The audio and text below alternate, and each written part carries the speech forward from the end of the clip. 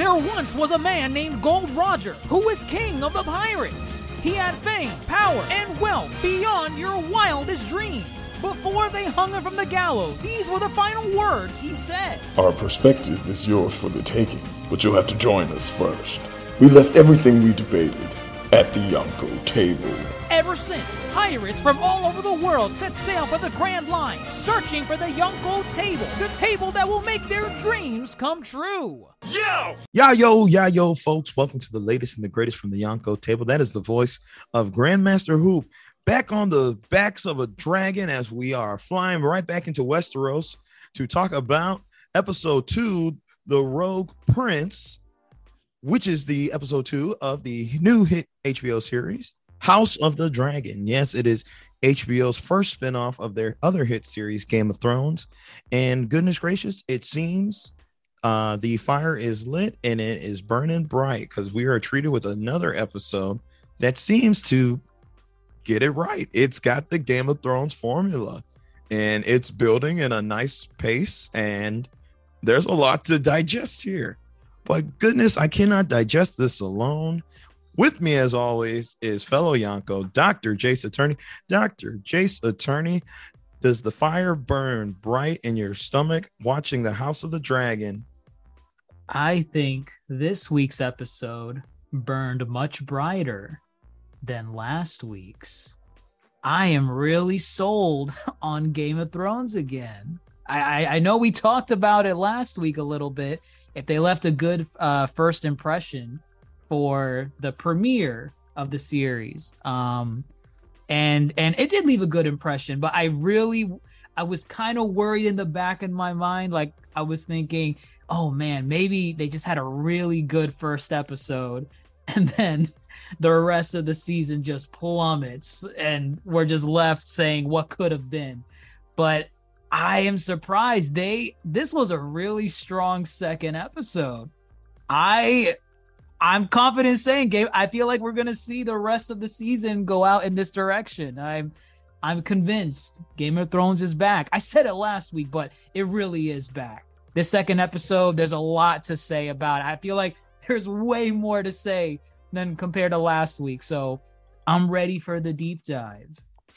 I am ready as well. I think you're nailing it on the head. Game of Thrones is back, but it's like, it's presented in a different way that makes it engaging. I feel the characters are reminiscent of, characters of old from the original series. However, it's intriguing to watch these characters play out their motives and whatnot in a different way, sort of say, versus the characters we, grew to love for like 10 plus years. So yes, we're ready to talk about it, but we are not alone. Of course, there are some supernovas joining us there. Let's hear who's joining us to talk House of the Dragon. Hi, I'm Dr. Rika from the Yonko table, and you're not watching Disney Channel.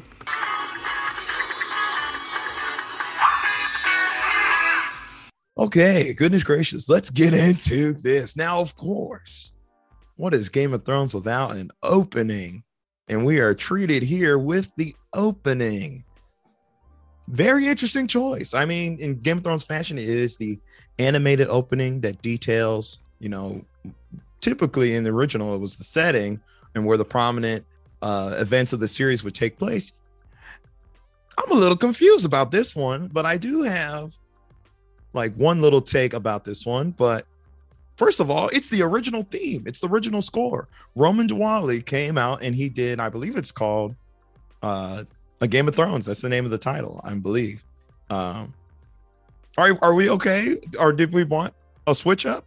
Or, I think of shows like Better Call Saul. It does not use the Breaking Bad theme song. It has its own theme song. I'm indifferent. I'm like, I love Roman Dwali, and I know he can make a good theme. I think it's cool that it's here. I'm glad the visual's different. That's my little take right now. What did y'all think? I'm curious. I feel kind of similarly that it's indifference. I think I like the familiarity, but I did notice some of the differences in terms of the animation. I imagine the blood was very much tied back to the Targaryens. Yes. The name of what's their I think the show, what it's based off of is the novella or the smaller book or story, which is called Fire and Blood. Fire and Blood, yeah. Which is also the tagline of the Targaryens. So I did kind of peep that in terms of the blood going throughout. Was that the Red Keep or was that somewhere else? That's where I'm lost. I was trying to look at it. Where is this? I had no idea what it was. I started to think maybe this is old Valyria. That's what I thought because we saw the setup, the figurines. Yes. So, yeah, I don't know. I think it's cool. Maybe we'll eventually figure out what it is. Dr. Jason, do you have any thoughts on the opening? I was okay with it. I think it would have been interesting if they went with like a different theme song, kind of like you said, with what they did with Better Call Saul. But just hearing the old theme song again with at least a new visual, whatever it was, I liked it. I again, once it started playing, I was kind of like Leonardo DiCaprio in that scene from Once Upon a Time in Hollywood. They're doing it. Because I was like, oh yeah, they didn't do that last week. That's right, there was no intro. So it was nice. It was nice to hear it again. The visual, it was cool because again, that red liquid that was going around everywhere, I assumed it was blood, and it goes into the tagline of the Targaryens, Fire and Blood. I liked it. It was fine. It was it would have been interesting if they went with something else, but I think they wanted to play it safe. HBO, I think, after what happened with the last season of Game of Thrones, they kind of just want to reassure folks that, we're coming back strong. This is Game of Thrones proper. It's a new characters, new setting somewhat. But, don't be afraid. This is the Game of Thrones you all love. And so they went with the original theme song. I'm okay with it. Yeah, I think that's both of y'all's very fair assumptions. It's like, hey, yeah, trust us. We got y'all. And for the most part, they are delivering so far. Again, we're 2 episodes in. I can't complain. I really can't. This episode, as you said, Dr. Jace, might be stronger. Dr. Riga, are you on the team of consistency here? Yeah, I thought this was great. I was very intrigued. I think in our little group chat last night, I said, the game is alive and well. As far as seeing all the different characters who were trying to get their game piece on the board and trying to make some maneuvers. I really enjoyed this episode. I imagine we'll start to get into all the parts that made it so juicy, as far as the political intrigue, the relationships, family dynamics, and then a little dragon action. Ooh, dragon action again. Action. Well, they're teasing us. I'm telling you, this was first 2 episodes, a little bit of tease. It's coming. And they are really building it up. I like how they're building it up. But yes, let's get into this nitty gritty. Now, again, I think this episode, what it really comes down to is vying for the king's attention. I think that's what it really comes down to. I think you have multiple factions, multiple characters just trying to be in Viserys's ear. Now, I just want to kick this off. This quote was said later in the episode by Lord Corlys Velaryon. However, I think it sets the tone and it sets the board for this episode. Viserys, he says, he's talking to Corlys and he says, talking about his reign, and he says, what an aspirant portrait of my reign. And it's been 9-10 years that he's been king, and he basically paints the picture of what has happened since Emma's death. But also this just sets the stage for the rest of the episode. So he says, the eyes of the enemy are fixed on the Red Keep. We get that intro with the crab feeder over here eating up everybody. Oh gosh, I just lost my place. He says the queen has passed and it's not even been a year. So we're in a time jump. We are 6 months. I wasn't expecting that. I wasn't expecting that either. It was because we knew they were going to time jump at some point, but like a significant ways, right? Well, now it's just proven that we might get small time jumps. Okay. And then we'll get some larger time jumps. But in Game of Thrones fashion, they do time jumps, but they don't necessarily kind of call it out. You just have to assume that a good amount of time has passed between. Right. But this one, they just like, it's been 6 months, and very interesting, position how, where we leave Viserys, because it's been 6 months since his wife's passing. A girl has been named heir to the throne, first in history. So all eyes are watching, because patriarchy, we love the patriarchy. How dare he name a girl heir to the throne?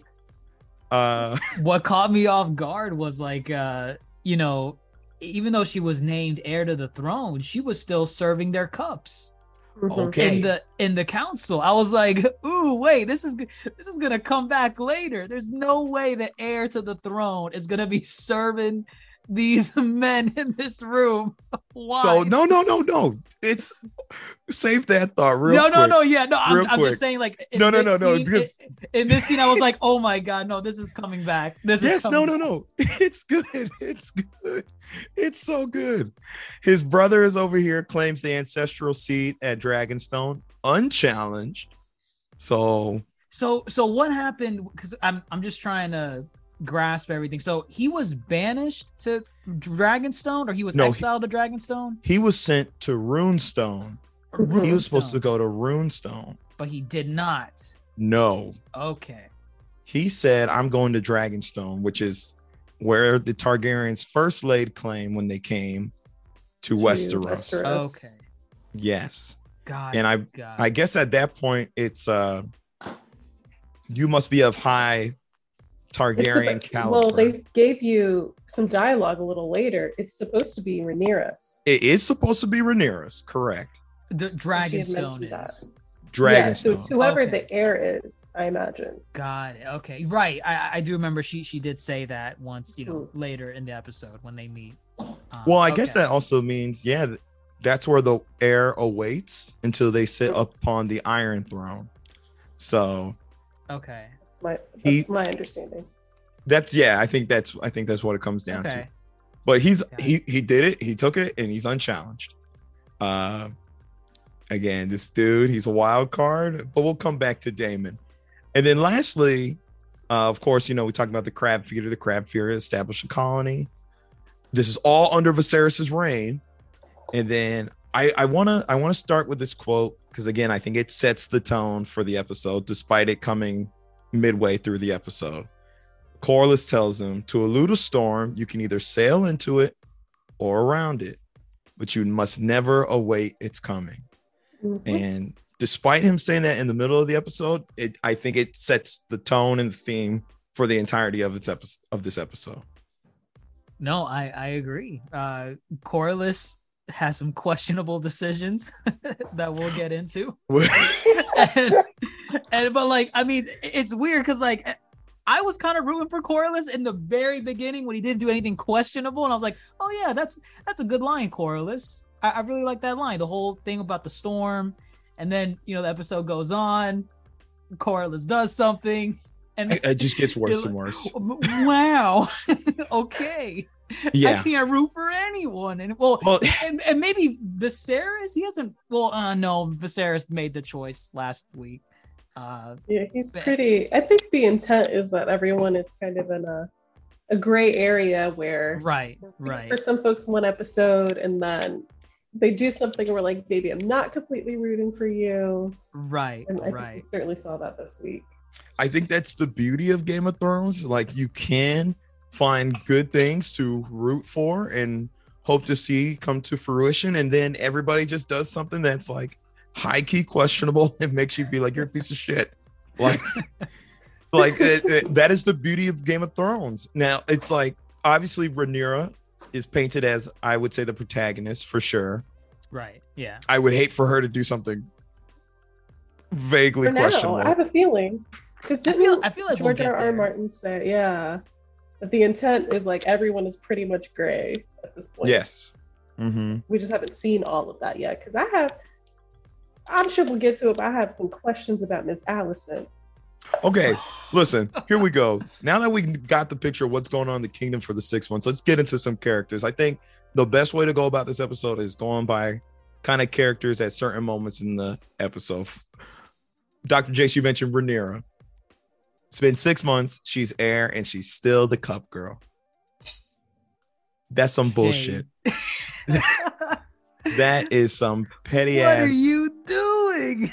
That just told me all I needed to know about kind of making her the heir. It was, yes, Viserys has good intentions of making her heir, and I think that was the right decision, but nobody's acting on it because it's the patriarchy. Right. It was definitely just a gesture, and I think they said it in the series too. The intent was to spurn Daemon more so than to actually believe in her. Yes. I wrote down that quote. I wrote that. She said to spur Daemon. She said that to Alicent in the Sept. It was to spurn Daemon. And I tell you, I learn new words from Game of Thrones every time I watch. I did not know the meaning of spurn. Now you're going to use that in your day-to-day vocabulary. I have a ongoing notes of new words, and spurn made the list with a couple of other words from this episode. So, and I'm sure you can teach your students a little something new. I sure am. Do not tell them where you got it from. I mean, I'll tell them. I'll just be like, don't watch it on your own. Ask your parents. And what are they gonna do? Mr. Hooper said, let's watch Game of Thrones. That is very informative. I'm gonna cover my tracks really well. At least I'm gonna try. But yeah, man, she wants to be seen as, like she is the heir. She should have a voice in the council meetings. She should be able to start, I guess, they should start grooming her as the heir. And she's just still the cup girl. So, they're talking about, the Daemon situation a little bit. Or I think it was either the Daemon situation or it was the crab feeder. It was the crab feeder. The crab feeder, okay. And she suggests, you have dragon riders. Send them in. Like, let them light everybody up. You would think, right? They're dragons. Correct. Now, I mean, it's the easiest way to, I think. Right. Like, nobody can counter a dragon unless you have that one little that harpoon thing from the... Got it. Right. Which we don't know if people have that, but either way, it's the smarter decision. It's less bloodshed on your part. It's a great move. I think she was very smart in saying that. And then everybody's just kind of, excuse me? At least the princess has a plan. Oh, no, who said that?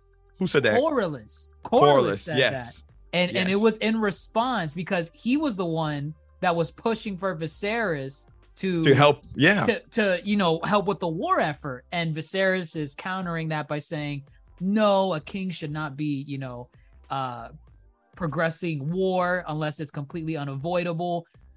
Corlys getting pissed with that answer.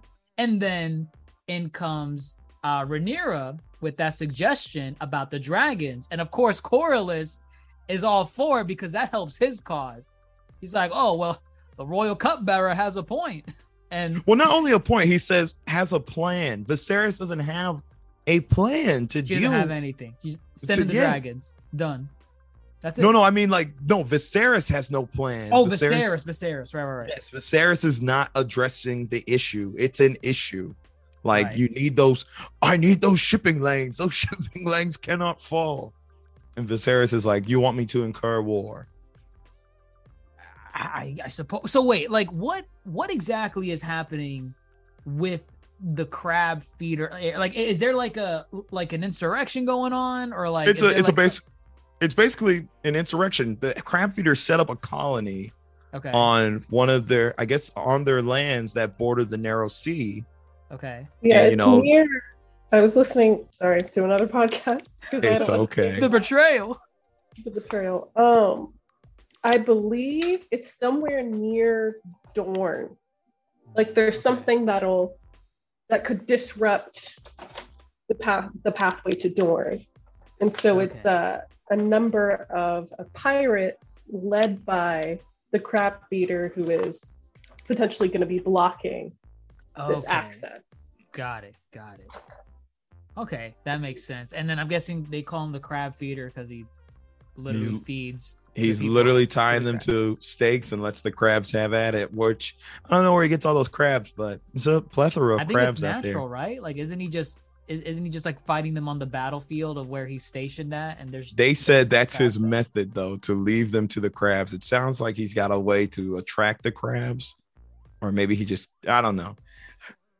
And what I will say is, I think the interesting part, which is why Corlys is so against this, is because historically, he did something relatively similar to build up his wealth. Like, because what's his family's?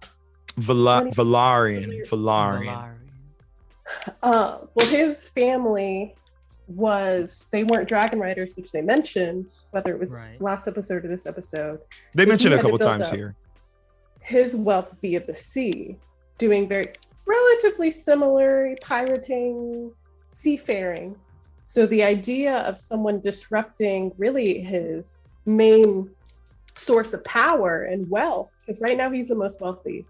It's not the He's the wealthiest, correct? it's Yeah. not the Oh, Lannisters okay. right now.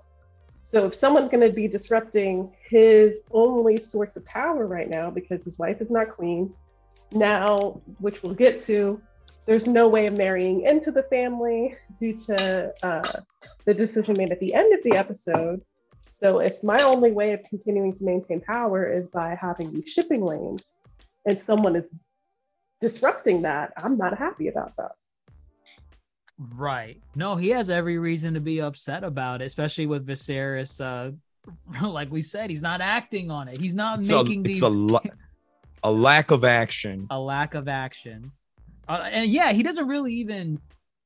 I mean, he really is not that good of a king when you think Listen. about it. Because like, I get it wanting to avoid war, but like he's not proposing any alternative outside of just, well, I'm not gonna go to war. And that's it. He just leaves it at that. I'm like, no, that's not. You don't have to go to war, but address the problem. And again, it goes to what Corlys was saying before. Don't wait for the storm to come to you. Correct. I don't know. There was a well- lot going on here.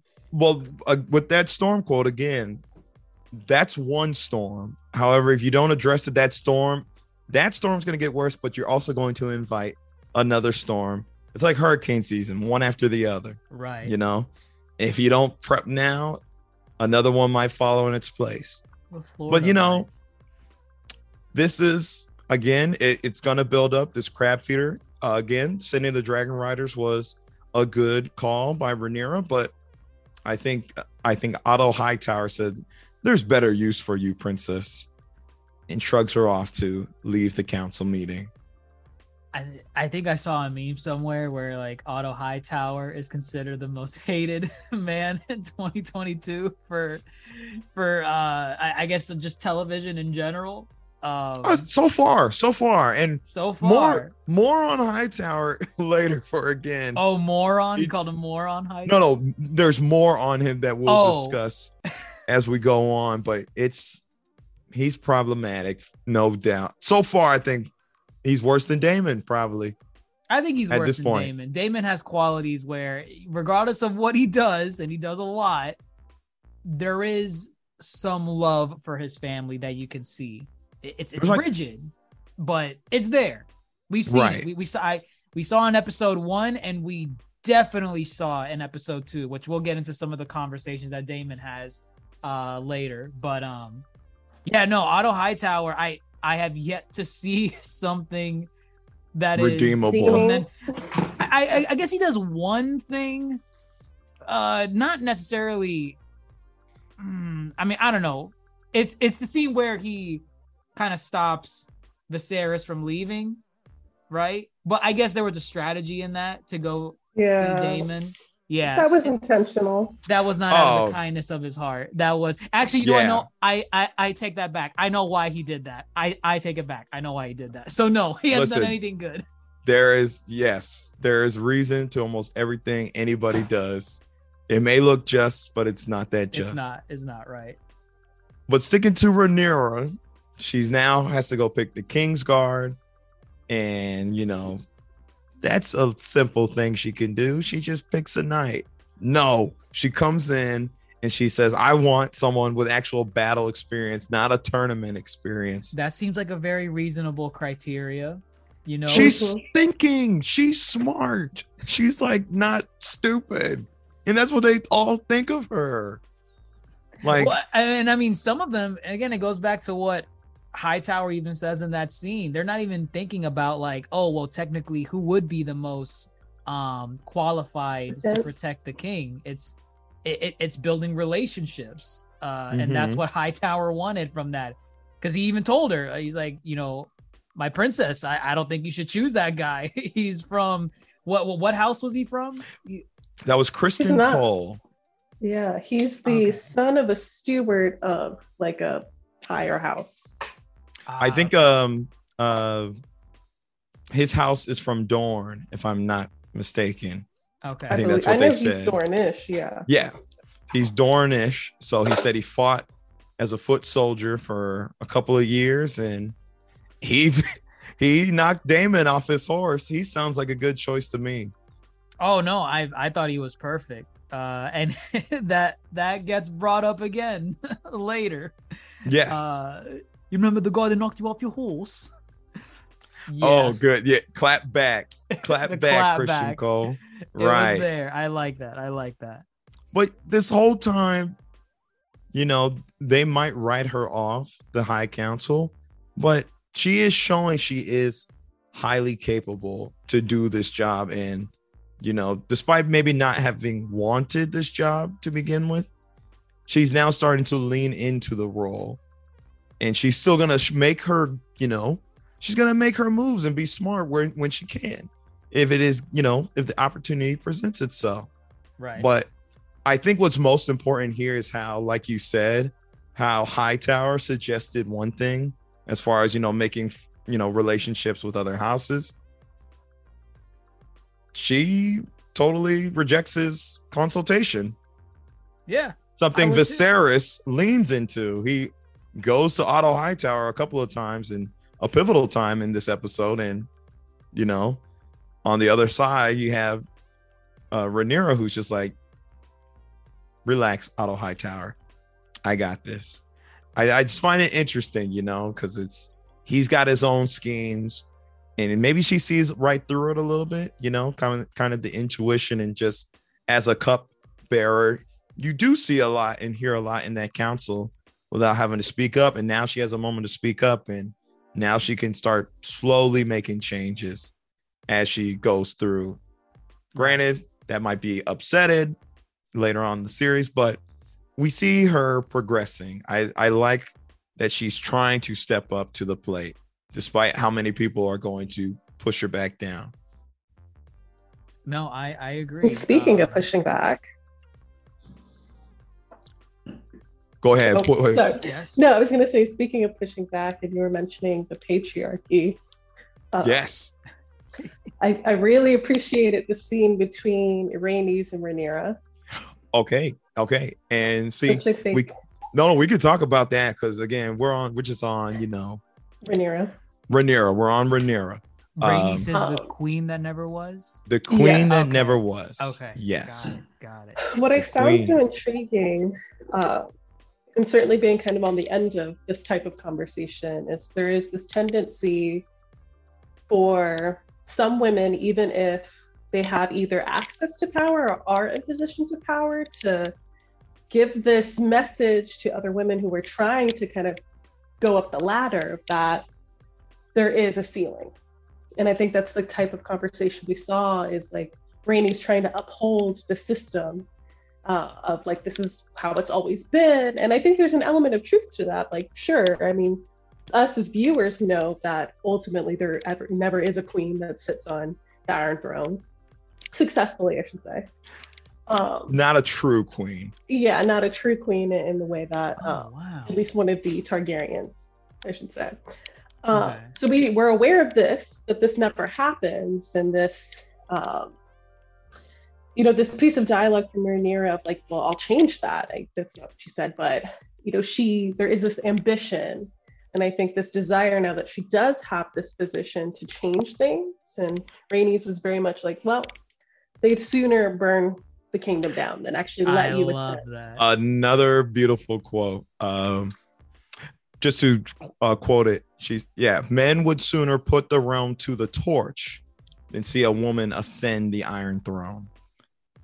And so it's just interesting because I imagine she'll continue to get this messaging from like men, but that it happens amongst relationships with women as well. Of like, yeah, no, this is just how it is. It is what it is. Like, there's no hope of changing that. Like, you could think that, but I've tried. And what I really appreciate is this idea of like, well, I'm not you. Like, you could have tried, and it stinks that you didn't succeed, but it doesn't mean just because you didn't succeed that I won't.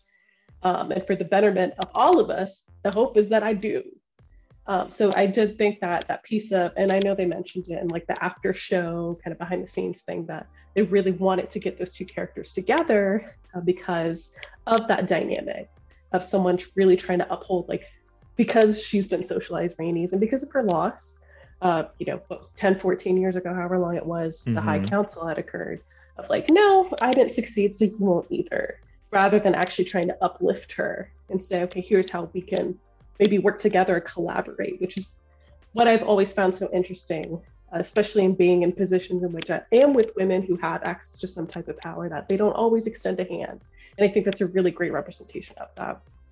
Oh, no, for sure. You don't need men to uphold the patriarchy because it'll just do it itself. Rhaenys is scorned, and she is trying to soften the blow for Rhaenyra. And it's, I get where she's coming from because, she's the queen that never was. But it's like, as you were saying, she's uplifting the patriarchy versus combating it like Rhaenyra is trying to do. But thankfully, Rhaenyra, I think she recognizes that Rhaenys is scorned and understands that she does give advice and it is credible. She's been in the game for a while. She's seen more than Rhaenyra, but that is the kind of mindset that is not gonna evoke change. And so she has to, it sucks, but now she has to, combat folks like Rhaenys, who easily could, be on her side and uplift and, like you said, and promote more change. This is which is why it's so good. She drops that line because Rhaenyra is basically saying, I'm not you, right? Because I'm not you. They're not gonna do the same thing to me. I'm gonna change, the kingdom, the Iron Throne, all that. And her name's Rhaenys, right? Rhaenys, yeah. Rhaenys says, will you do that as you continue to pour their cups? Oh God. She's not wrong. She's not wrong. And it's like, she is scorned. She was the most qualified person to ascend to the Iron Throne, but because of the patriarchy, they said no, we're passing it on to Viserys. And it's funny because like there are, I think it happened in this episode, but I remember it more in last week's episode. That title is not a title to be proud of, the queen that never was, and people casually throw it at her like it's just normal conversation. It's never like this egregious insult, and then she's like, how dare you? Like, there are just normal people having normal conversations with her. They drop that title like, oh look, Rhaenys, the queen that never was, and she just kind of like smirks and just like leaves it alone. They gave it to her kind of, hey, you came with, it's a close second, which it wasn't, but it is more of an insult than it is an actual title of value. It feels like in Game of Thrones what they call Jaime, so the Kingslayer. Yes. It feels like that, where we're insulting you and also kind of acknowledging something that you did or almost did in her case. Right. It's like the common folk will praise you for such a title. Us on the High Council, we're having a laugh. He's a Kingslayer. I don't want him to be my Kingsguard, Right. But interestingly enough, Rhaenyra has a conversation with Bernice, but she also has a conversation with Alicent, our other prominent female figure of the show. And this is when they're in the Sept. And, it's interesting because they're very similar. Both of them have fathers in high positions, the king and the hand.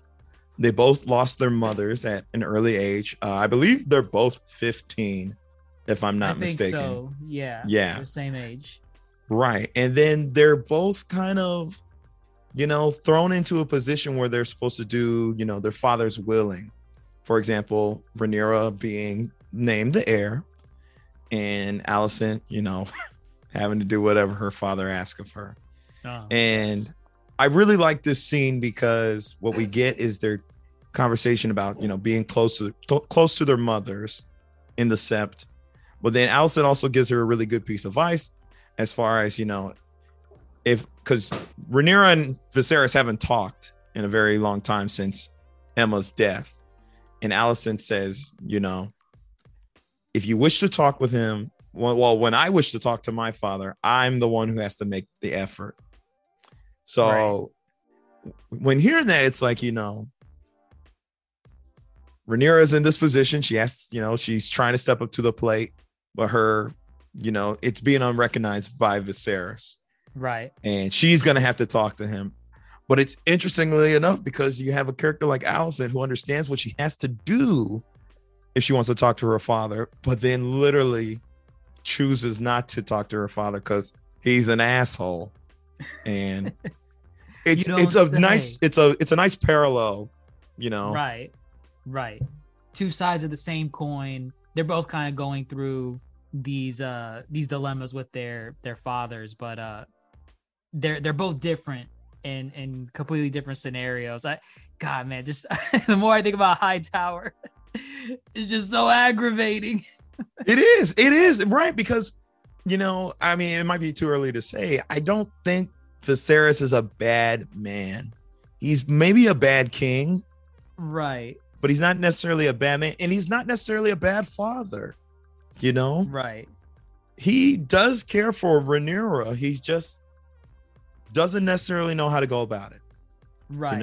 I feel like part of him does respect his daughter to some degree to be his legitimate heir to the throne, but he just doesn't know how to go about making that happen. Because you have all these other people in his ear, like just constantly telling him, no, no, she is not. And eventually, I feel like without even admitting it, I think he's starting to believe that to some degree. And then when you speak on the sneak peek of next week's episode, well, I won't. It's like, I don't know. I question Viserys a little bit. It is simply the High Council is really loud. Right. And I was going to say too, I think there's such a, and we've seen it in the last two episodes, he not obsessed, but there's such a focus on keeping things as they are. Because I believe the king that was right before him was the peacetime king. And so how can I just maintain that? And whatever happens in the future happens in the future. It's not my business. That's why I'm trying to, like that conversation he had with Rhaenyra of like, yes, you're my heir. I do have to do my duty and marry somebody so that there's like, I'm fortifying the line. We're ensuring that we can continue to be successful. So I think there's such a hyper focus on ensuring that there is no conflict, that he kind of becomes kind of a yes man or someone who's not as ambitious as I would say some of the other characters are, especially on the High Council. Oh, he's definitely not ambitious, which is understandable. He's the highest you can go. So, and he's on a timer too. As far, he's dying. I guess he's dying. We have no idea what's happening with him. Right. I don't think maggots is the answer though. What did he say? I think the maggots will save your digit or something. Is that? Yes. Like, was he gonna lose his finger? From it sounded like he was gonna lose his finger for sure. Goodness. And oh god. Oh, go ahead. No, go ahead. No. I was gonna say, and then we have another time jump, and it's like, how far is this thing progressing? Because I think Well, in the it was on first his back episode- first. it was on his back, right? And I just want to know, like, does it just appear randomly on different parts of your body, whatever it is? It sounds like it does appear randomly because now it's on his hand. So, yeah, I guess his time is ticking. But they're vulnerable. Yes. And I do like, you know, they have one conversation, Rhaenyra and Viserys, towards the beginning of the episode, and in that conversation, you know, Rhaenyra apologizes for her outburst in the High Council, and I feel his response kind of says it all, to where we're talking about the High Council, being so louder than Rhaenyra. He says, you're young, you'll learn, versus kind of reassuring that she was right in what she was suggesting. The way he said it, goodness. Yeah, he took it as, oh, you made a mistake, but you actually know your place. You know you're not supposed to be doing that. Versus acknowledging that she should have a seat at the table and should be able to speak or not. I'm just saying. Right. And then by the end of the episode, and of course we're jumping, that's okay. But by the end of the episode, they have another conversation. It's funny that they grieve together over the mother. And, now they're open and honest about being vulnerable, why he has to remarry, and just, you are my heir. But if somebody tries to kill you, they're trying to end us. Right. We are not as protected, which makes me think Viserys is he's not all that not here. He understands that people are pulling at him. Certain priorities that don't always align with the other characters' priorities. Right. And then if they don't align, they will try to take advantage. He's not too dumb. He's dumb in action, but he's not dumb in like taking it all in and reflecting. Right. But here, let's talk about Viserys, okay? When we first see him in this episode, he's still grieving. It's only been 6 months. And the big talk is, you gotta remarry, dude. You gotta remarry. You gotta remarry, my lord. My grace, your grace. The people expect you to remarry, my grace. And he's one part, obviously he's in grief. He's grieving. 2 parts, he is thinking about Rhaenyra too. He's like, it's been only 6 months and you want me to remarry. He doesn't know how Rhaenyra will take it. And he's talking to Alicent about this. And I like what he says. He says he'd rather face the Black Dread, which is, I think, Valyria, the big black dragon. His former dragon, yeah. His former dragon. Was that the one with the head in the crypt, yes, the skull? Mm-hmm. Oh, okay. Mm-hmm. Got it. He said he'd rather face the Black Dread himself before his daughter at the age of 15. 7 hells. So with that said, that makes me think he does recognize that Rhaenyra is strong-willed. He compares her to the Emma Plenty, who he oftentimes listened to and whatnot. But yeah, he's just kind of a punk sometimes. Go talk to your daughter, dude. Like, it's too spooky. I'd rather talk to Alicent Hightower, who comforts me in my what is it? These dragon figurines, the miniatures, the sculpting. Yes. It's very in depth. Did someone say last week that he's probably building the intro for Game of Thrones? Yes, someone said that. That's what it looks like. Now, okay. Yeah. He's got to remarry. Yes, Otto Hightower basically offers up Alicent. Do you buy Alicent and Viserys as far as, do you think Alicent is genuine in her conversations? Like, because I guess she could throw herself at him entirely. I think my understanding of her, I think it is genuine. I think she's also doing it because that is how you play the game. This is what my duty is. This is what I do. So I think it is. I think the conversation she had in the crypt with Rhaenyra felt very genuine. I think the advice that was provided, same in her interactions. But I also think there's not like a conniving energy to it. Like it's not a Cersei thing that's happening. At least my perspective of what she's engaging in. But I think she knows these are the things I need to do to maintain to survive in this kind of structure. Right. Because I'm not like Rhaenyra where I want to fight. There aren't a lot of options here for women, so my best option is to go along with what I've already been socialized to do via the father from the interactions we've seen there. I think she's genuine, but there's something, it's not clear cut, at least in my perspective. Right. No, I kind of see it that way too. Like I think her interactions with Rhaenyra are genuine. I think, she does view her as her friend.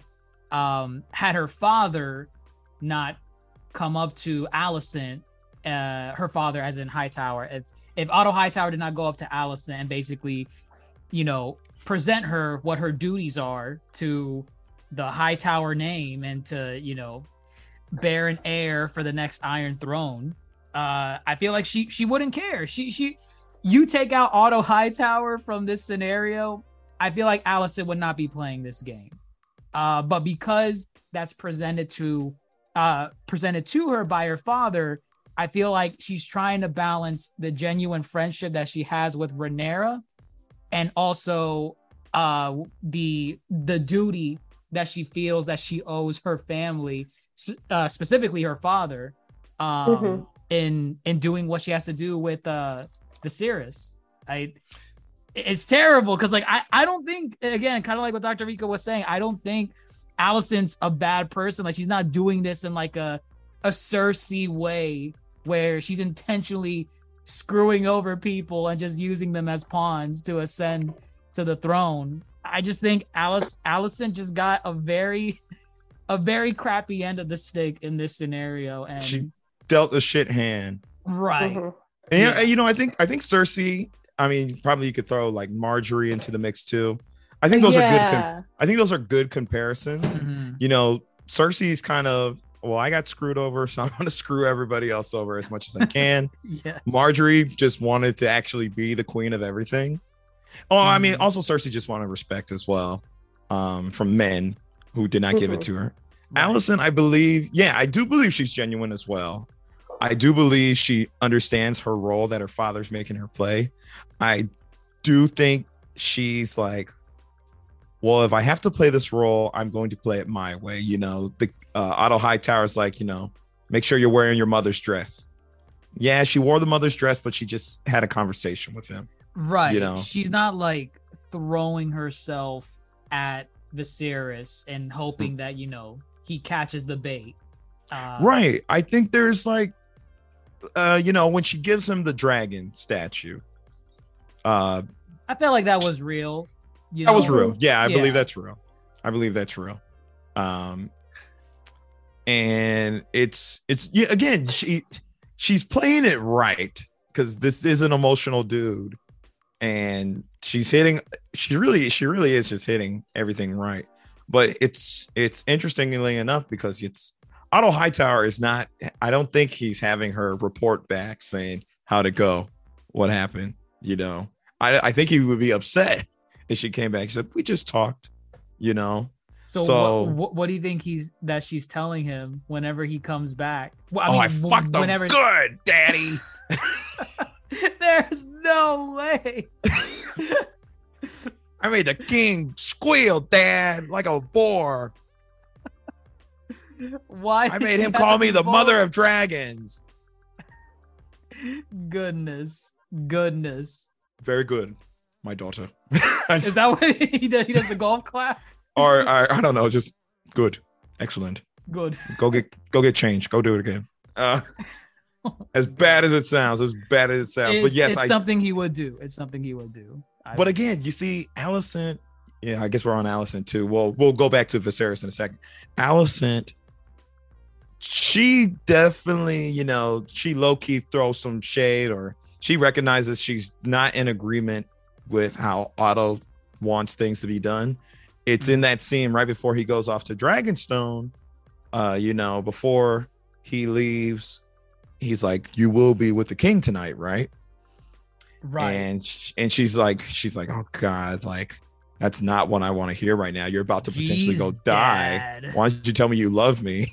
I mean, he even points out the she has this habit of like picking her fingernails, and he doesn't even, like what you just said, he doesn't even acknowledge that he could potentially be going to his death.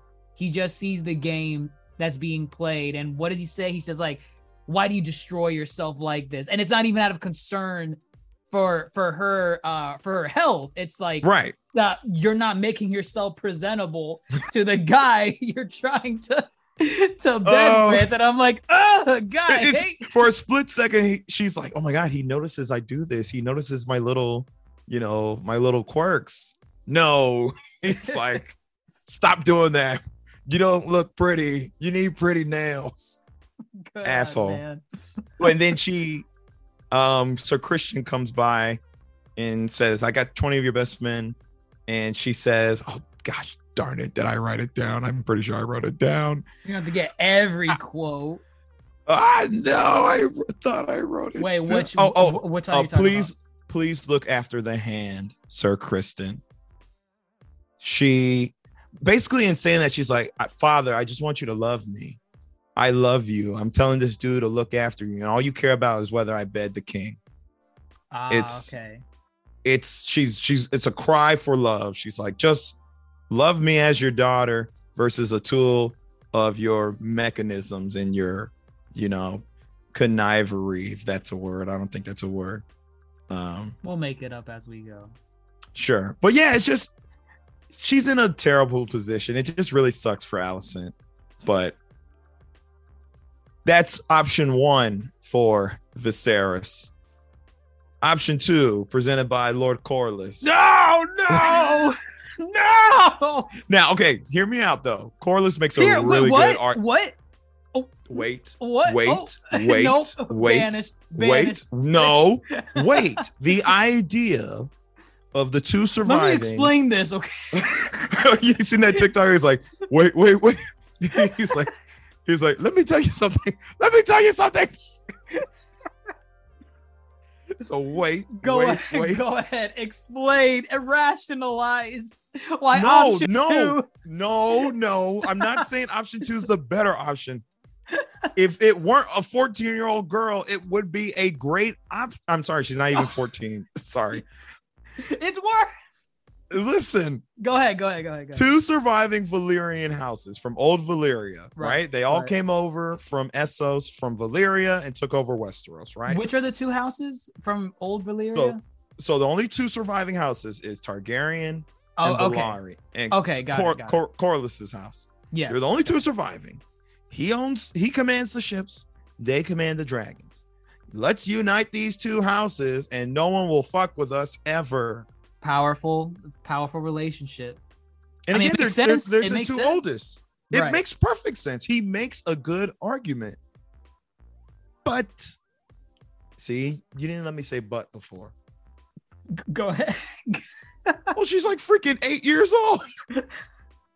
You know what's funny? When I saw the scene, they showed Viserys walking in, like, I guess the garden or something, and you see a white-haired figure walking next to him, but the camera's very far away, so you don't see the face. I thought that was Rhaenyra walking with her. I mean, walking with Viserys. And I thought, they're probably talking about, because it came directly after a scene. I think it was after Corlys actually. It's when he's getting his hands done by the maggots, and the council is telling him. Is it after that scene? I thought it was. No. It's right after. Actually, okay. Ooh, no. Okay, it's after. It's when he's outside with goodness, these names. The Queen That Never Was, and Corlys. Just them 3. Oh no. Let me paint you how it goes. It goes that scene where they're presenting it. And then it Just them and three, then, right? yeah, just them three. It doesn't Okay. go directly to the daughter. Then it goes a couple of scenes pass by. Okay. He first I guess entertains the idea when he's getting the maggots, because Hightower is there. Oh, right, because that's when he The- presents it to Hightower, and Hightower's like, "What? Okay. no." Actually, okay, this is all interesting. Okay, because when he does say it to Hightower, okay, right, Hightower, good acting. Riz It was Ifans, fantastic. Oh my god. you see him cringe, like He cringe. cringed. He's like, what? I'm about to lose. I'm about to fucking lose. Because the Maester also pretty much agrees. Oh, he wanted to kill him. He wanted to kill him. Hands down. He wanted to kill that maester, the Grand Maester. Yes, the Grand Maester. And okay, what's so good about this scene right here is that pretty much everybody's like, yo, go do it with Corlys's daughter. Like, that's the smart thing to do. And Hightower knows he lost, but then Hightower recognizes that the king is not, he's more emotional than he is strategic as far as, in terms of power. He doesn't necessarily care about power. Right. That's why he's not a good king. Right. And Hightower hits him right where he needs to. Hightower says, first he's like, yo, she's young, and whatnot. And then he says, he hits her word hard. He says, compelled to replace Emma for duty's sake, I do not envy you. Ooh, I loved it. And he won right there. He That's left where him he on won. that. He walked out of the room with anime explosions after that. And that's such a great point in terms of Otto knowing kind of what buttons to push. That if, okay, he's very emotional, let me talk about my wife, whether that share out was true or not, we really don't know. But tapping into, I also lost my wife, I also loved her dearly. I don't, but it's not a duty that I have to continue and find somebody else. That's not my role. So I really, that scene, as far as you pointing out, how can I tap into the emotion of this man to try to get things back in my direction, was really, really insightful. It was so clever. And I watched the episode twice, and when I rewatched that scene, I was like, damn, that's where he got him. Because now you have the scene with Corlys's daughter, and it's just the most cringeworthy, awkward scene I think I've ever seen in Game of Thrones. Yeah. Just entertaining the idea is disgusting. Right. Because she's like 10, 12? She's younger than that. She's got to be like 9 or 10. Yeah, they said 9. she was 12 in the show. 12. Okay. There we go. Look at that. But regardless, Did we lose her? Dr. Rika? Oh, there you are. Yep. okay. no, You're I back. was saying that they said she was 12, but the first thing she asked about are dragons. She says that piece that Small her talk. father made her say. You could just, Ugh. all of it's terrible. Oh, when she said Well, okay. the line. When she said Okay. the line. She basically lays it out, right? It would be an honor or something. Basically, and he's like, your father told you to say that, right? And she's like, yeah. And it's interesting here. I don't know if you picked this up, because he asked, what did your mother say? And he's like, in his head, I believe he was thinking, Rhaenys, my favorite cousin, she probably doesn't want her daughter to be married to me. This is weird. She's young. And then she responds with the worst possible response. Her mother told her that I wouldn't have to bed you until I was 14. I was like, God! Insane. And as Dr. Rika said, that is her recognizing the ceiling and not trying to break it. That is her literally trying to tell her daughter, you got to do what you got to do. Like, these men are in power. You got to play the game. I mean, she tried cushioning it with it's, oh yeah, you don't have to, do the deed until you're 14, but like still, it's like she's recognizing the ceiling and not doing anything about it. Like she's pretty much agreeing with their husband that their daughter needs to be used as a pawn in this game. And it's, I mean, Viserys doesn't want to do this. He's like, why am I entertaining this? Why am I here in the garden? Yo, I think Viserys hates being king. He's like, what I feel bad for him. He did not want to be king. He did not want to. I know we crap on him a lot about being a terrible king. Guess what? He didn't want to be king. He could not say no. Actually, can you say no to the throne, or can you pass it down? He could have. I guess he had every right. It just would have gone to the next. Okay. Well, technically, I guess it could have gone to Rhaenys, but I'm sure they would have. Well, no. I think it. Well, they would have put Daemon first. It was first, but it skipped. That's why it was like, well, I mean, that kind of sucks because she should be the rightful heir, but because she's a woman, she cannot sit on the Iron Throne. Isn't that what it was? Well, they put it to a vote. She lost. Oh, okay, got it. But they try to make that's right. Well, they try to make the vote seem as if they were trying to be fair. They weren't ever going to vote Rhaenys. Right. So she only got one vote. Correct. She only got one vote. And it was probably from Corlys because that's his wife. If Viserys had turned it down, I'm sure they would have found a convoluted way either to give it to Daemon, despite his, whatever's going on. Yeah. Or they would have tried to find another male heir to give it to. Because again, uphold the patriarchy no matter what. Ooh. But goodness, this was just, it was bad. That was weird. I just could not believe it. Like, I think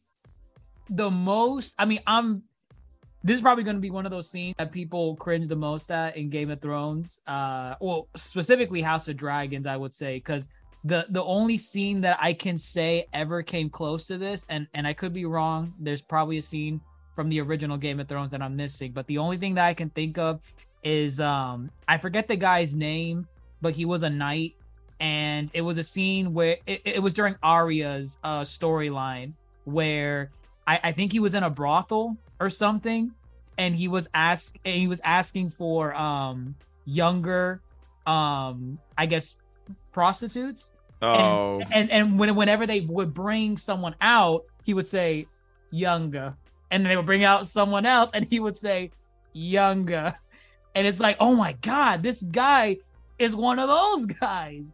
But they never took it to the point where it's like you have a 10-year-old right now in House of the Dragons, and she's having a conversation with Viserys, entertaining the thought. Like, it's just, that scene that you speak of, I do remember. I don't even remember who that knight was, but I do remember that. I remember he died. I remember he died like within that same like episode, right? Yeah. I mean, the only other worst one from the original is, as far as it goes, is like kind of Craster's Keep is really bad to old man Craster, who lived on the other side of the wall, who all his wives were his daughters. Oh, right. Okay. Yeah, you're right. Yeah. And I would like to point out too that Alicent, which I will get to the decision that Viserys makes, is only 3 years older. She's still 15. True. Yeah. It's still bad. Yeah, you're right. Still bad. It's bad no matter what. Everything's bad. I guess that's the disbelief you have to suspend, because she's like, I believe she's only 23 in real life, and she looks it. But yeah, her and Rhaenyra are young. They're minors. They're minors. So right. Minors at the what is it? The Wilm? What's the word? At the whatever. They're just being tossed up by these men like salad. Right. So that's what's happening over here amongst the council and friends. But we get some bad news. Or again, like I said earlier, this is a lot of people trying to vie for the king's attention. Now we have Daemon's play at getting his brother's attention. and he announces, well, again, he's already at Dragonstone, already problematic. He announces he's taking on a second wife in the traditions of old Valyria, and she is with child. And most importantly, he's stolen a dragon egg because he wants his child to sleep with the dragon egg. Thus, the child becomes bonded with the dragon. And this is all big no. But this is also just Daemon trying to, hey, I'm over here. Notice Look at me, me. big brother. Look, help me, big brother. Ew. And he's just a thorn in everybody's side. I feel like he's just trolling. He is trolling. Like- This is what that literally, because he wasn't actually getting married. She's not actually pregnant. Mm. He's just trying to stir up trouble at this point. Did you notice that his wife understood when they were speaking the language? Yeah, I think a lot of, because I imagine she's from Essos. Well, she said she's from a country that she doesn't remember anymore. I think a lot of them speak Old Valyrian. Oh, okay. Yeah, that's I've usually only seen it with the Targaryen so far, but I'm guessing Corlys could speak it too. he probably does speak it too. Okay. If you think back to original Game of Thrones, like I don't think Daenerys learned it until she really met Missandei. She learned Dothraki from the Drogo. her Dothraki handmaidens. They might have taught her some old Valyrian, but I think it was really Missandei that taught her it. Okay. So yeah, I would imagine, lack of a better word, whores know the language from whores from Essos. I don't think they're that. It's terrible. I'm part of the problem. You're just like Otto Hightower. Yeah, they were like, they were literally about to question which house is she from, and Otto Hightower just, Daemon's whore. Honestly, some of the dialogue Otto had. I mean, are we talking about that scene? Yeah, Where- we're here. Yeah, Okay.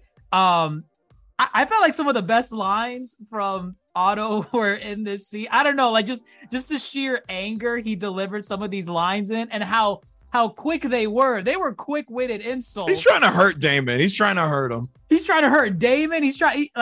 I don't know. I might go back and rewatch that scene. Like, I hate Otto Hightower, but I'm not gonna lie.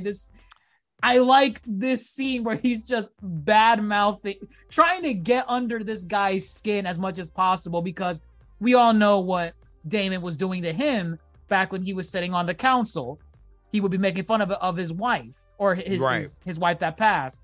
Which, So, we did say maybe Otto didn't actually really care for his wife, but the way he responded to Daemon's insults would make you think he did care for her to a degree. yes. So I don't know. I really liked Otto's scene, despite me hating him. I did like his scene. And Well, it's a really good scene. One, we haven't seen Dragonstone in forever, which you can visit Dragonstone. I think you can walk that little bridge. it's an they were actual on. island, like a Yeah. I think it's in Portugal or Spain. wow. Yeah, you can go there. It's a beautifully shot scene. Like the fog was in, and they're on separate sides. And again, you're not rooting for Otto Hightower, but the words were hitting. But Right. Daemon too. He's just over here, kind of just this smug son of a bitch. Just holding the egg. Well- You want it? It's like that scene from Bug's Life. You want it? Go ahead. Take it. Take it. Well, I mean, he was ready. They were ready. He was ready. He was I ready. do want to go back and actually watch Otto and what he says. It's spot on. His quotes were spot on. Did they explain how Daemon even stole the egg? Because I know when they brought it up to Viserys, they were basically saying, he somehow got past like 50. Of the Dragon Keepers. Right, and he just left with it. But did they ever did he just storm it? with his dragon. No, it's it just sounds like when he went to go get Caraxes. I mean, I'm sure he could have paid off a Dragon Keeper, like, to go ahead and get that egg. 50? 50? 50? No, he didn't steal 50 eggs. No. You say he paid off a Dragon Keeper. Like, I don't know how many he paid off, but Okay. obviously he did it with ease. But to add salt to injury, that was going to be the egg for Balon. That's I think the that's son, what his name was. right? The son The one that died. The most recent one. Right. Dr. Rika said thumbs up. So yes, that was good. So again, he's just vying for attention, and he's if Hightower knows how to push his emotional buttons, Damon knows how to push every other button. And so yeah, Otto Hightower is like, yo, it's treason then. They whip out the swords and they're ready. But they're also idiots because this is Damon. He's a dragon rider. And out from the back, slowly creeping over the mountain, is Caraxes. Oh. Yeah. It's very snake-like. Very snake-like. The head is very snake-like, yes. Is that to say that Damon's a snake? In what way? Like he's cunning, conniving. Like a Slytherin? Like no, I wasn't gonna say like a Slytherin. I was gonna say more like that snake from Adam and Eve, kind of a. Oh, okay. I don't know. The symbolism behind a serpent. If Caraxes is very serpent-like, I can buy it. Yeah. Ooh. Okay. Maybe because the other dragon is the ones we've seen so far is goodness, what's the other one's name? The one that's Cyrax. Cyrax. Yeah. Okay. Cyrax has like a golden brown color. Definitely golden. Yeah, definitely golden. Her. Cyrax. Yep. Okay. She has, again, that's like a color usually associated with like royalty, right? Mm-hmm. Golden. So Rhaenyra is supposed to be the next, heir to the Iron Throne. Maybe there's some, I don't know, some symbolism there. Maybe. Very much. I want to see more dragons. Maybe we could pinpoint more of how they're. No, I'm sure. I'm sure. And go ahead. I was going to say, the same podcast I was listening to. Of course, they have some folks who were on the inside. Oh, do they? Mentioning, yes. So they were mentioning one of the people that they were talking to. I'm trying to figure out how to. Anyway, one of the people that they were talking to creates. I guess a mutual friend of theirs creates the sounds for all the dragons. And the intent is that each of the dragons are supposed to sound differently and have different personalities. And And what's Damon's dragons? Caraxes. Okay, Caraxes is supposed to be kind of like a, for lack of a better word, like a fuckboy. Like that's what they were envisioning when they were creating the sounds and the personality of that particular dragon. So if that gives you any insight, I thought that was a really cool piece of like insider information, as far as like they're very much leaning into. Yeah. I think Damon, we were talking about a serpent. Fuckboy sounds better than serpent. He gives Black Air Force energy. Oh no. That's funny. That is some good insight. Because he made, I don't know, he just made like a high pitched thing. I don't know. If that is what they're going for, I'll take it. I would love to see that in the inside look. Yeah, we were going for fuckboy when we made Caraxes his voice. Someone's gonna say it. I'm waiting for it. I like that. But tell me, did y'all gawk at how cool of a scene was Cyrax coming through the clouds? Yes. Seeing the clouds Yeah. I thought they were going to get attacked. I thought, I don't know whose dragon it was, because I was thinking like, wait, this is clearly part of Damon's plan, because he's got everything under control right now. Is he going to kill them? Is he going to burn Otto Hightower with everyone else on that bridge?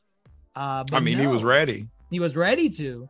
But in a plot twist, in comes Rhaenyra atop her dragon, to steal the show. I don't know. She had Giga Chad energy when she landed the dragon. I liked it, man. It was cool. I liked it. It was nice. Bug Boy versus Giga Chad. Yes, Sure. Exactly. Yeah, we were going for a Giga Chad vibe with Rhaenyra when she shows up.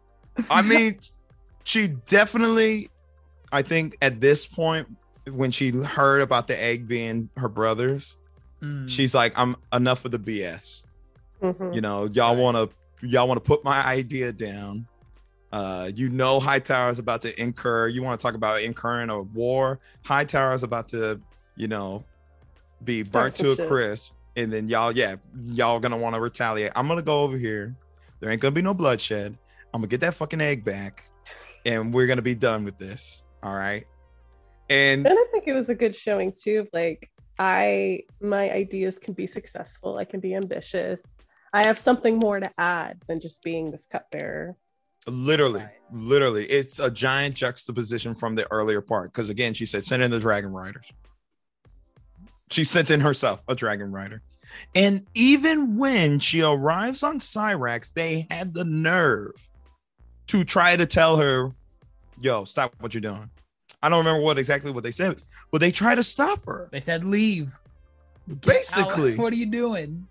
And and again, I'm Team Rhaenyra at this point. She's like, she completely ignores. She doesn't even give it attention.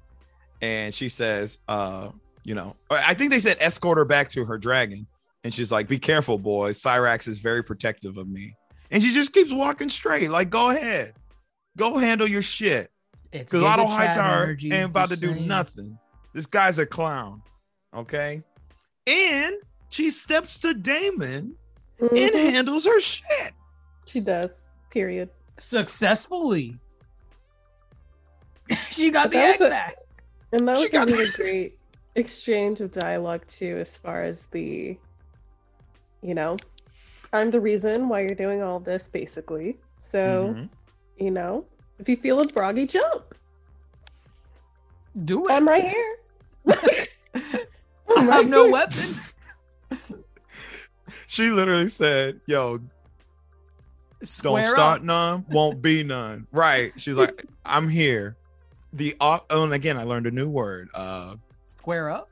No, well, basically square up. She said, okay. I'm here, uncle, the object of your ire. The reason you are upset, the reason you lost your inheritance. I'm right here. Do something. So is it ire? The word? Ire is the new word I learned. Yes. Nice. Good. I like ire. I'm so glad that you're getting exposed to some new vocab. Well, actually, I've actually been on this new word thing for like the last month, and now Game of Thrones is just really coming rapid fire. It up? Yeah, it really is. Yes, thank you. And again, part of it is Daemon. I think he folds so quickly because she might be the object of his ire, but she might be the object of his desire. Oh no! Ew. Yeah, come on. The way he looked at.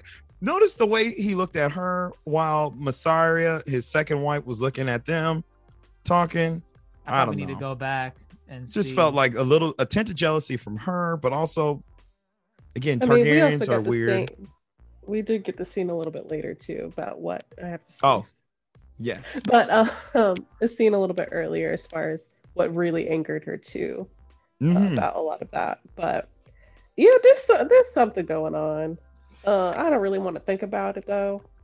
They're just so damn weird, these Targaryens. I mean, Lannisters are weird too, but at least I was a one and done with the Lannisters. I don't know. Maybe it's because they were closeted about it that it made it more tolerable. No, because they knew they were in the wrong. I don't know. It's just all bad. Okay, the Targaryens are open with it. They're very public, and they'll say, "Get over it." We're doing got dragons, so we can't even talk shit because the dragon will. Exactly. That is true. You want to badmouth what our family is doing? Go ahead, speak up. Right. I'm a whisper then. Shit. Right. Daemon folds. Egg is rescued. Damon and Massaria have a conversation. I really as- liked that scene. I did too. She's up. She doesn't want to have children.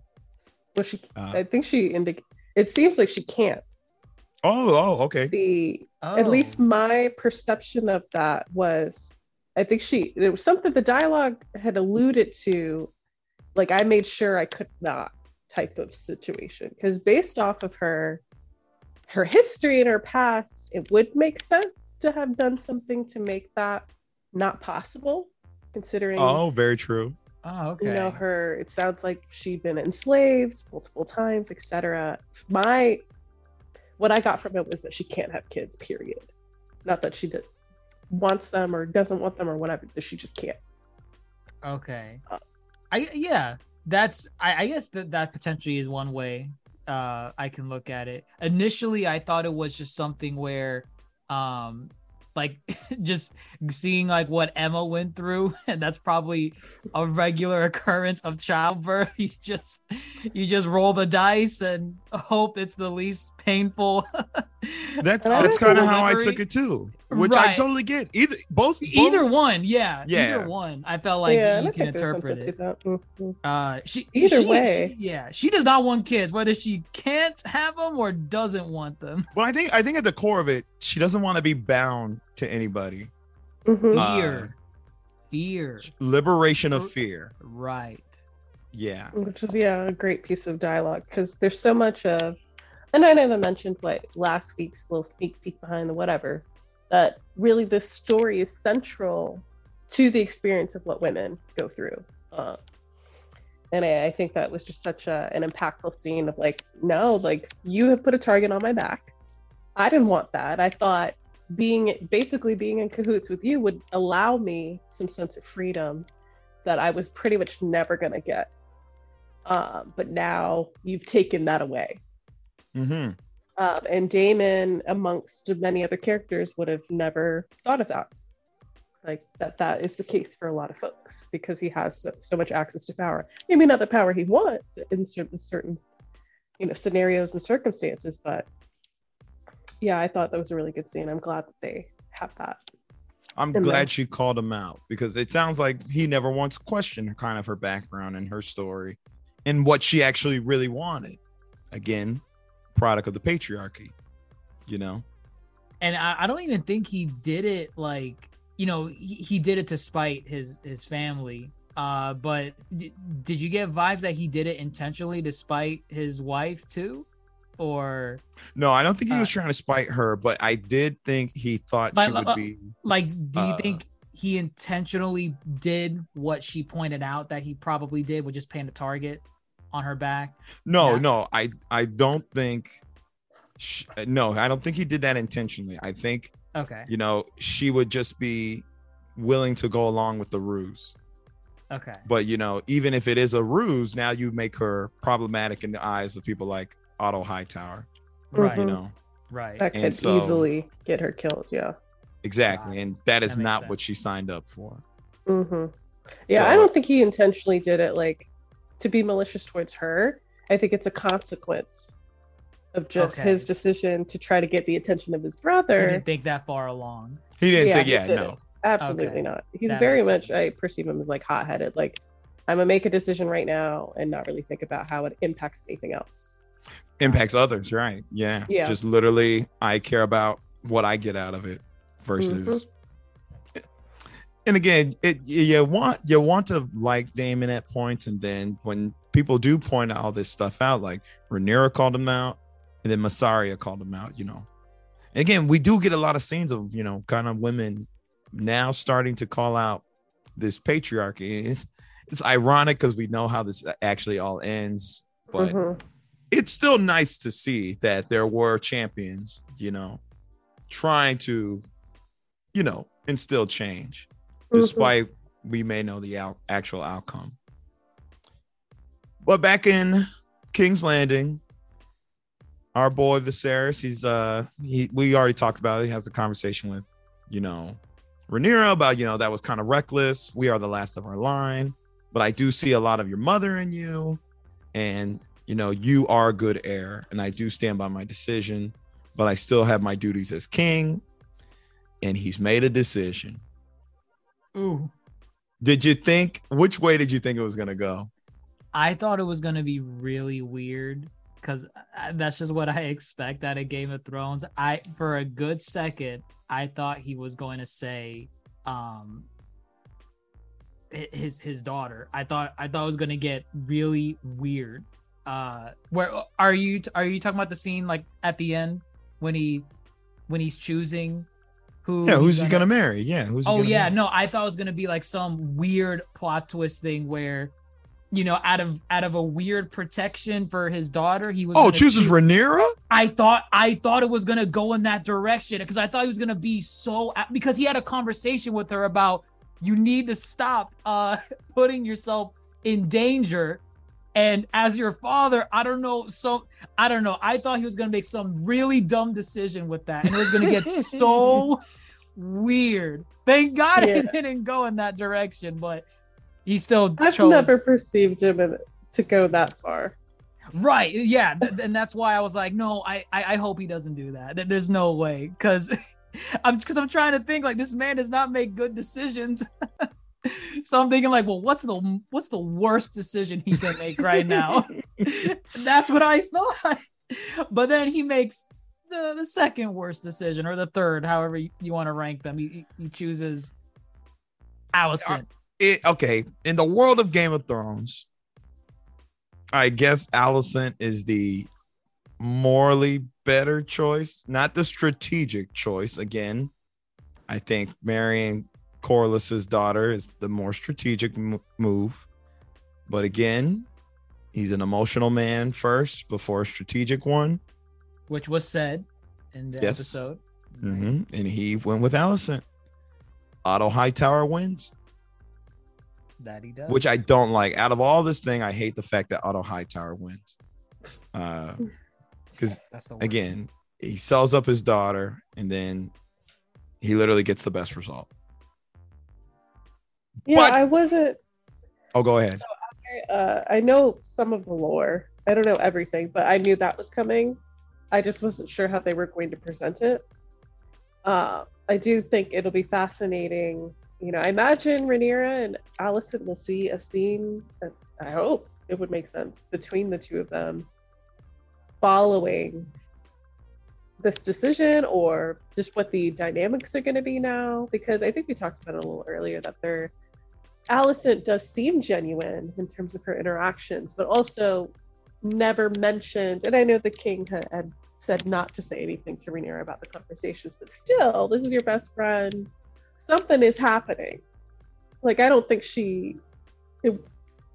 Frank, I don't think she should be that shocked that this happened the way it did. She seems pretty shocked. It seemed... Alicent seems a hint of jealousy. Wait, no, I meant Alicent doesn't seem like it shouldn't have come to a shock to Alicent. Right. Yeah, that's what I meant. Yeah, she was building up to it. She was the courtship, basically.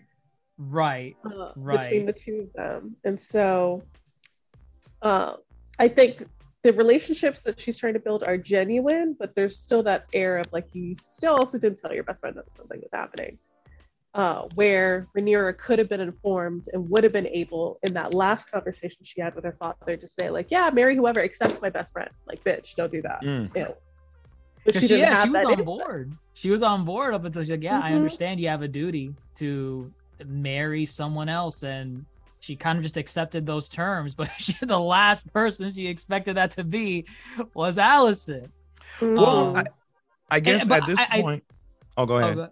No, I was going to say it was probably a strategy from Alicent too, because she knows if she tells Rhaenyra this, Rhaenyra is obviously going to bring those problems to her father and basically try and convince him, do not marry Alicent, which then that destroys Alicent's whole purpose that, Otto Hightower sent her to do.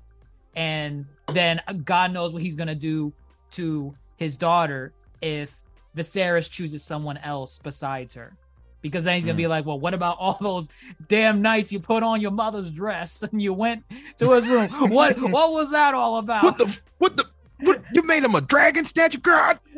Come on now. I told you to goddamn drop your pants and get on that king. Oh my God. This is like ghetto Game of Thrones. Goodness. But I mean, I saw why she would not tell Rhaenyra that stuff, because then that sabotages her whole thing. And then I don't know. Otto Hightower would do anything to ruin. You know, no, she was definitely looking out for her best interest. You know, she could have been punished, as you said. Right. But this is a lesson, I guess, Rhaenyra had to learn. It's kind of Alicent was her high council, you know. Yeah. And you know, she watches everybody pick at her father, and you know, just try to, you know, get their own schemes, you know, played out and whatnot. Here, Alicent served as kind of her high counsel and her most trusted person, and it was kind of a betrayal. And now Rhaenyra learns this is a game. Everybody has motives. Everybody's could be pawns to somebody else, and you really need to be mindful of who you choose to let in your corner. And so moving forward, I imagine Rhaenyra is really going to be kind of more closed off, or, you know, it's going to take a lot to gain her trust after this betrayal. I think it's like, yeah, as we've said, your best friend sleeping with your dad. It's weird. Could there be a potential relationship between Alicent and Rhaenyra, as like we talked about last time? No. Maybe not. Maybe that's a stretch. I'm just saying, if it is, they do have a deep relationship. Correct. You know? They do. And now, and well, at this point, it seems like, well, was it genuine, or were you just trying to get in my dad's pants? You know, maybe that's how she's. Question. Mm-hmm. Do you? She may or may not ask. I think it was brought up in the last episode. Do you think there was something between Alicent and Rhaenyra going a bit further than friendship? I mean, it looked like it. I mean, the more we talk about it, and the more kind of how this episode plays out, it probably is just friendship, but it's just a deeper level of trust that they shared. You know, they had that moment in the Sept, this episode, and now just kind of seems you had your ulterior motives the whole time. Right. And it just sucks. And also, again, I guess maybe Rhaenyra is also looking at this too, like, you are plotting my downfall, because if you produce my father a son, well, I'm like, almost, that's a potential heir right there, and there goes my inheritance. Which is really weird, because like he already announced her to be the heir to the throne, so it's like, can he take that back if he has a son? I imagine.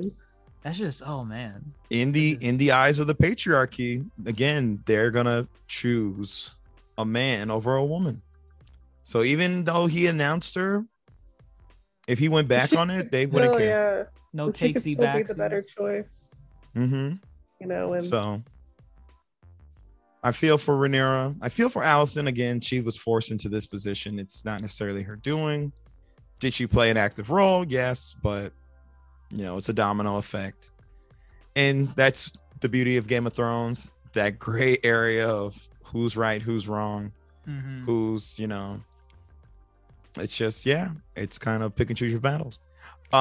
Whether you're upset or not, no one's probably more upset than Lord Corlys.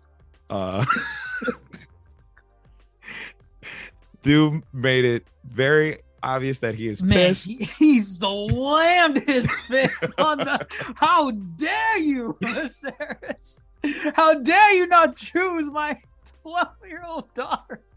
God, man, it's as soon as he made that decision, all eyes went to, I guess, viewers, because no one else knows about what Corlys proposed. But my eyes went straight to Corlys, because I'm like, oh, what are you gonna do?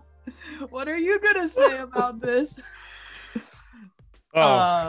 He's pissed. He's pissed. So pissed. Oh my god! How dare you? How dare you? But what does he say? He's like, I mean, well, because I think someone else steps in. It's like, you better watch your tone with your king, right? Oh God, I saw it when I was watching it. I was watching it like right before we were doing this. I didn't finish it. I didn't get to that scene. Oh, the I second forgot viewing. to be honest with you. Yeah, I don't recall. I just know definitely people were like, "Yo, Corliss, chill out." Like he's made a decision. Yeah, yours is a smarter decision, but he made a decision. Drop it. Yeah, you don't disrespect the king, not openly. Right. And the dude storms out. I think. Angry. Yeah. And then I literally think it cuts to what he's now scheming and who he's scheming with. Because they're at his little land, the Driftwood King. And he called Daemon over, and he's like, "Yo, Daemon, I like how he called this. He said, Second sons. we are the realm's second sons." Beautiful. I loved it. And now we shed more light. You know, we were talking about kind of Corliss's comeuppance. He's basically admitting to having plotted the downfall of his brother. Whether or not Corlys? he actually, yeah, that's totally what he was alluding to. Oh, okay. Yeah, We haven't seen his brother though, right? we don't. No. We didn't even know he had a brother. He Okay. was basically saying, if him and Daemon are the second sons, that means he has a brother as well. Oh, okay. Yeah. Oh wow, I didn't even see it like that. I guess, but that makes more sense.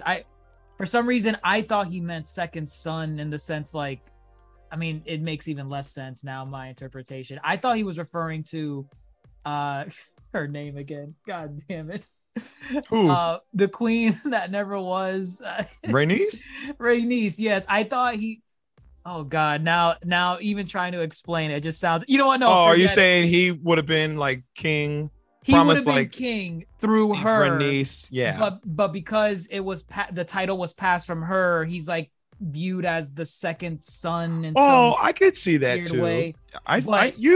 You might have a point. Maybe he doesn't have a brother. Maybe that's what I will took say it as. according to the other podcast that I was listening to that I keep referring to, but they had really good, like, I don't know all of the stuff. Not saying everything is going to be accurate, but I guess in the books he's the first child.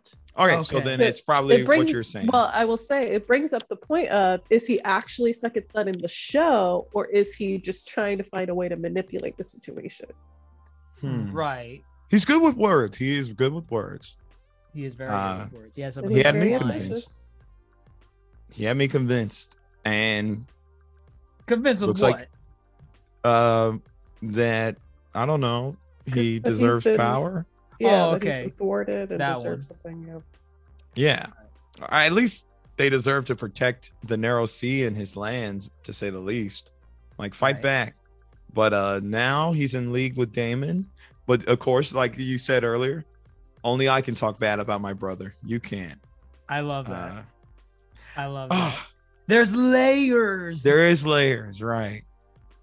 It's like I love can it. critique my brother. You can't. I deserve to be the king, but I'm not gonna kill my brother to become king. But Oh, I will. is that what he says? I mean, that's why I took it. If he's siding with Corlys, he's like, I will plot his downfall so I can regain my inheritance. The thing that's interesting to me is I'm actually not quite sure, and we may have talked about this last week, but I don't get the vibes that Daemon actually wants to be king. Mm. I think he wants to be viewed differently than how he's perceived by his brother and by all these people that his brother surrounds himself in. But it may have been shared last week. I can't recall which of our guests had shared it. But like this idea of like, I think he would have been content being heir and waiting for his turn. I don't actually think he wants to overthrow him, but the gesture of engaging and maybe betraying him or overthrowing him would maybe give him the attention that he's actually seeking. But I don't actually know if he wants to be king. No, I think you said it right. He was willing to wait, and then I guess it's the disrespect Yeah. of, if someone else comes along and becomes heir, or the naming of Rhaenyra as heir, he took that as disrespectful. And it seems he's already been disrespected so much by the people in power that this was kind of like a last straw kind of thing. And it's like, y'all pushed me to this, and I'm just going to retaliate at this point.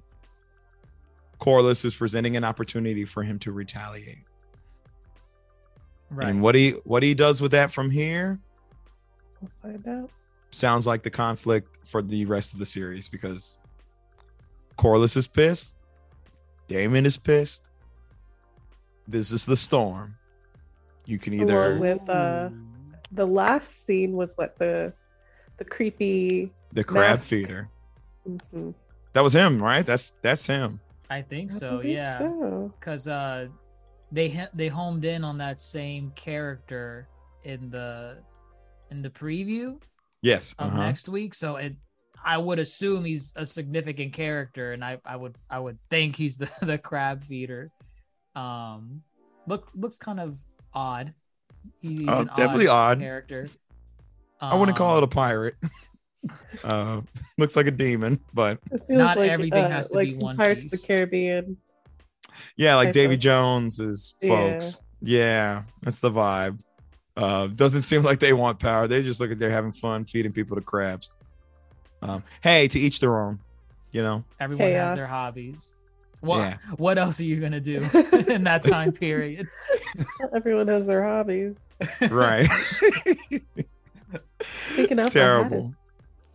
Oh, Oh, very to nice. take up that. I need to figure out something to do while we do these casts. Other than I don't do anything other than eat. Well, your Uh, thing is learning words and Ah. giving us good quotes. Your vocabulary is Oh, increasing. I will only give those good quotes when I watch it a second time. So I did have the luxury to watch this a second time. I will find those good quotes. I love those quotes.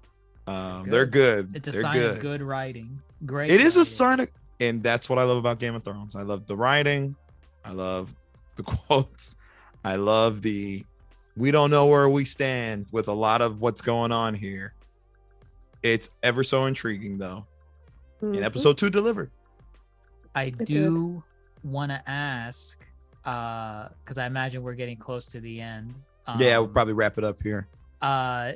Any thoughts on who's going to die from the major characters? Oh. Because we didn't cover that for our initial season premiere watch. Which Oh. I mean, in Game of Thrones, anyone's Game of up Thrones for grabs. fashion. Game of Thrones fashion. Ooh, Any characters ugh. up for grabs. Honestly, I think Viserys is gonna die this season. I think he's gonna die. Whether it's from indirectly from Daemon, I see him making very poor decisions, and those decisions are domino effects. They're starting to topple each other. Wherever we end up at the end of the season, I feel like he's gonna bite the big one. That's Ooh. just me. I don't know about anyone else, because I feel like a lot of the other characters have more to show beyond a season 1, but I don't know. I didn't read the book, so I can't go off of what the book Well, says. Nobody read the book. Dr. Rika, you read up on some of the lore, but not the book. Yeah, I read up on. Okay. Look, I ain't got time to read all them books, but I did read up on the lore because that takes significantly less time. God. So I will refrain from sharing. Not saying that what actually happened is going to happen in the show. They've already changed a couple things. They deviate, Okay. yeah. They Yeah. could, right? I'll refrain from saying anything because I don't want to spoil people's fun. That's, Interesting. Interesting. I think it's a little too. I don't know. I think it's too early. I Really? couldn't- Like, there's no one that you see. Obviously, Viserys is probably like number one on the chopping block. However, again, I don't know how much praise I'm gonna give George R. Martin right now, but I don't know if you would want to repeat similar storylines as far as That's fair. the giant instigating point in Game of Thrones, the first one, or at least by the end of the first book, is Robert Baratheon dies. If Viserys dies, it's basically almost the same thing, except in this time around, it's more of a family affair. And to be fair, no, I would be spoiling something. There's something on the No. horizon where it wouldn't make sense this early for Okay. him to bite the dust. Okay. Fair enough. Fair enough. I mean, if I had to just throw out a name, goodbye, Allison. Oh, you think Allison yeah. is coming up soon? I don't know. I'm just throwing out. I'm being different. I'm just saying. I always thought it was kind of cool to, like, you know, to try to figure out in Game of Thrones, especially once they got past the books, because then Mhm. no one knows anymore. Nobody's like, safe at that point. Yeah. like they could kill off I do- anyone. I will say I have a feeling that, and this is just that I don't know anything about this in this case. I have a feeling that the women, similarly even to the first, go around with Game of Thrones, the original series, I think the women are gonna last for a little Longest. Okay. Yeah. Yeah. I could see that. I mean, if they truly deem them as insignificant as they make them out to be, they're probably And I not think on the that's chopping block. and that's what the idea of being insignificant or unimportant is, I think, a lot of the times what helps them kind of navigate. It makes moves under the shadow. Mhm. Yeah, Ooh. definitely can see that. So But, we'll see. Yeah, we'll see. I mean, Wow. from the preview, episode 3 looks pretty jam packed.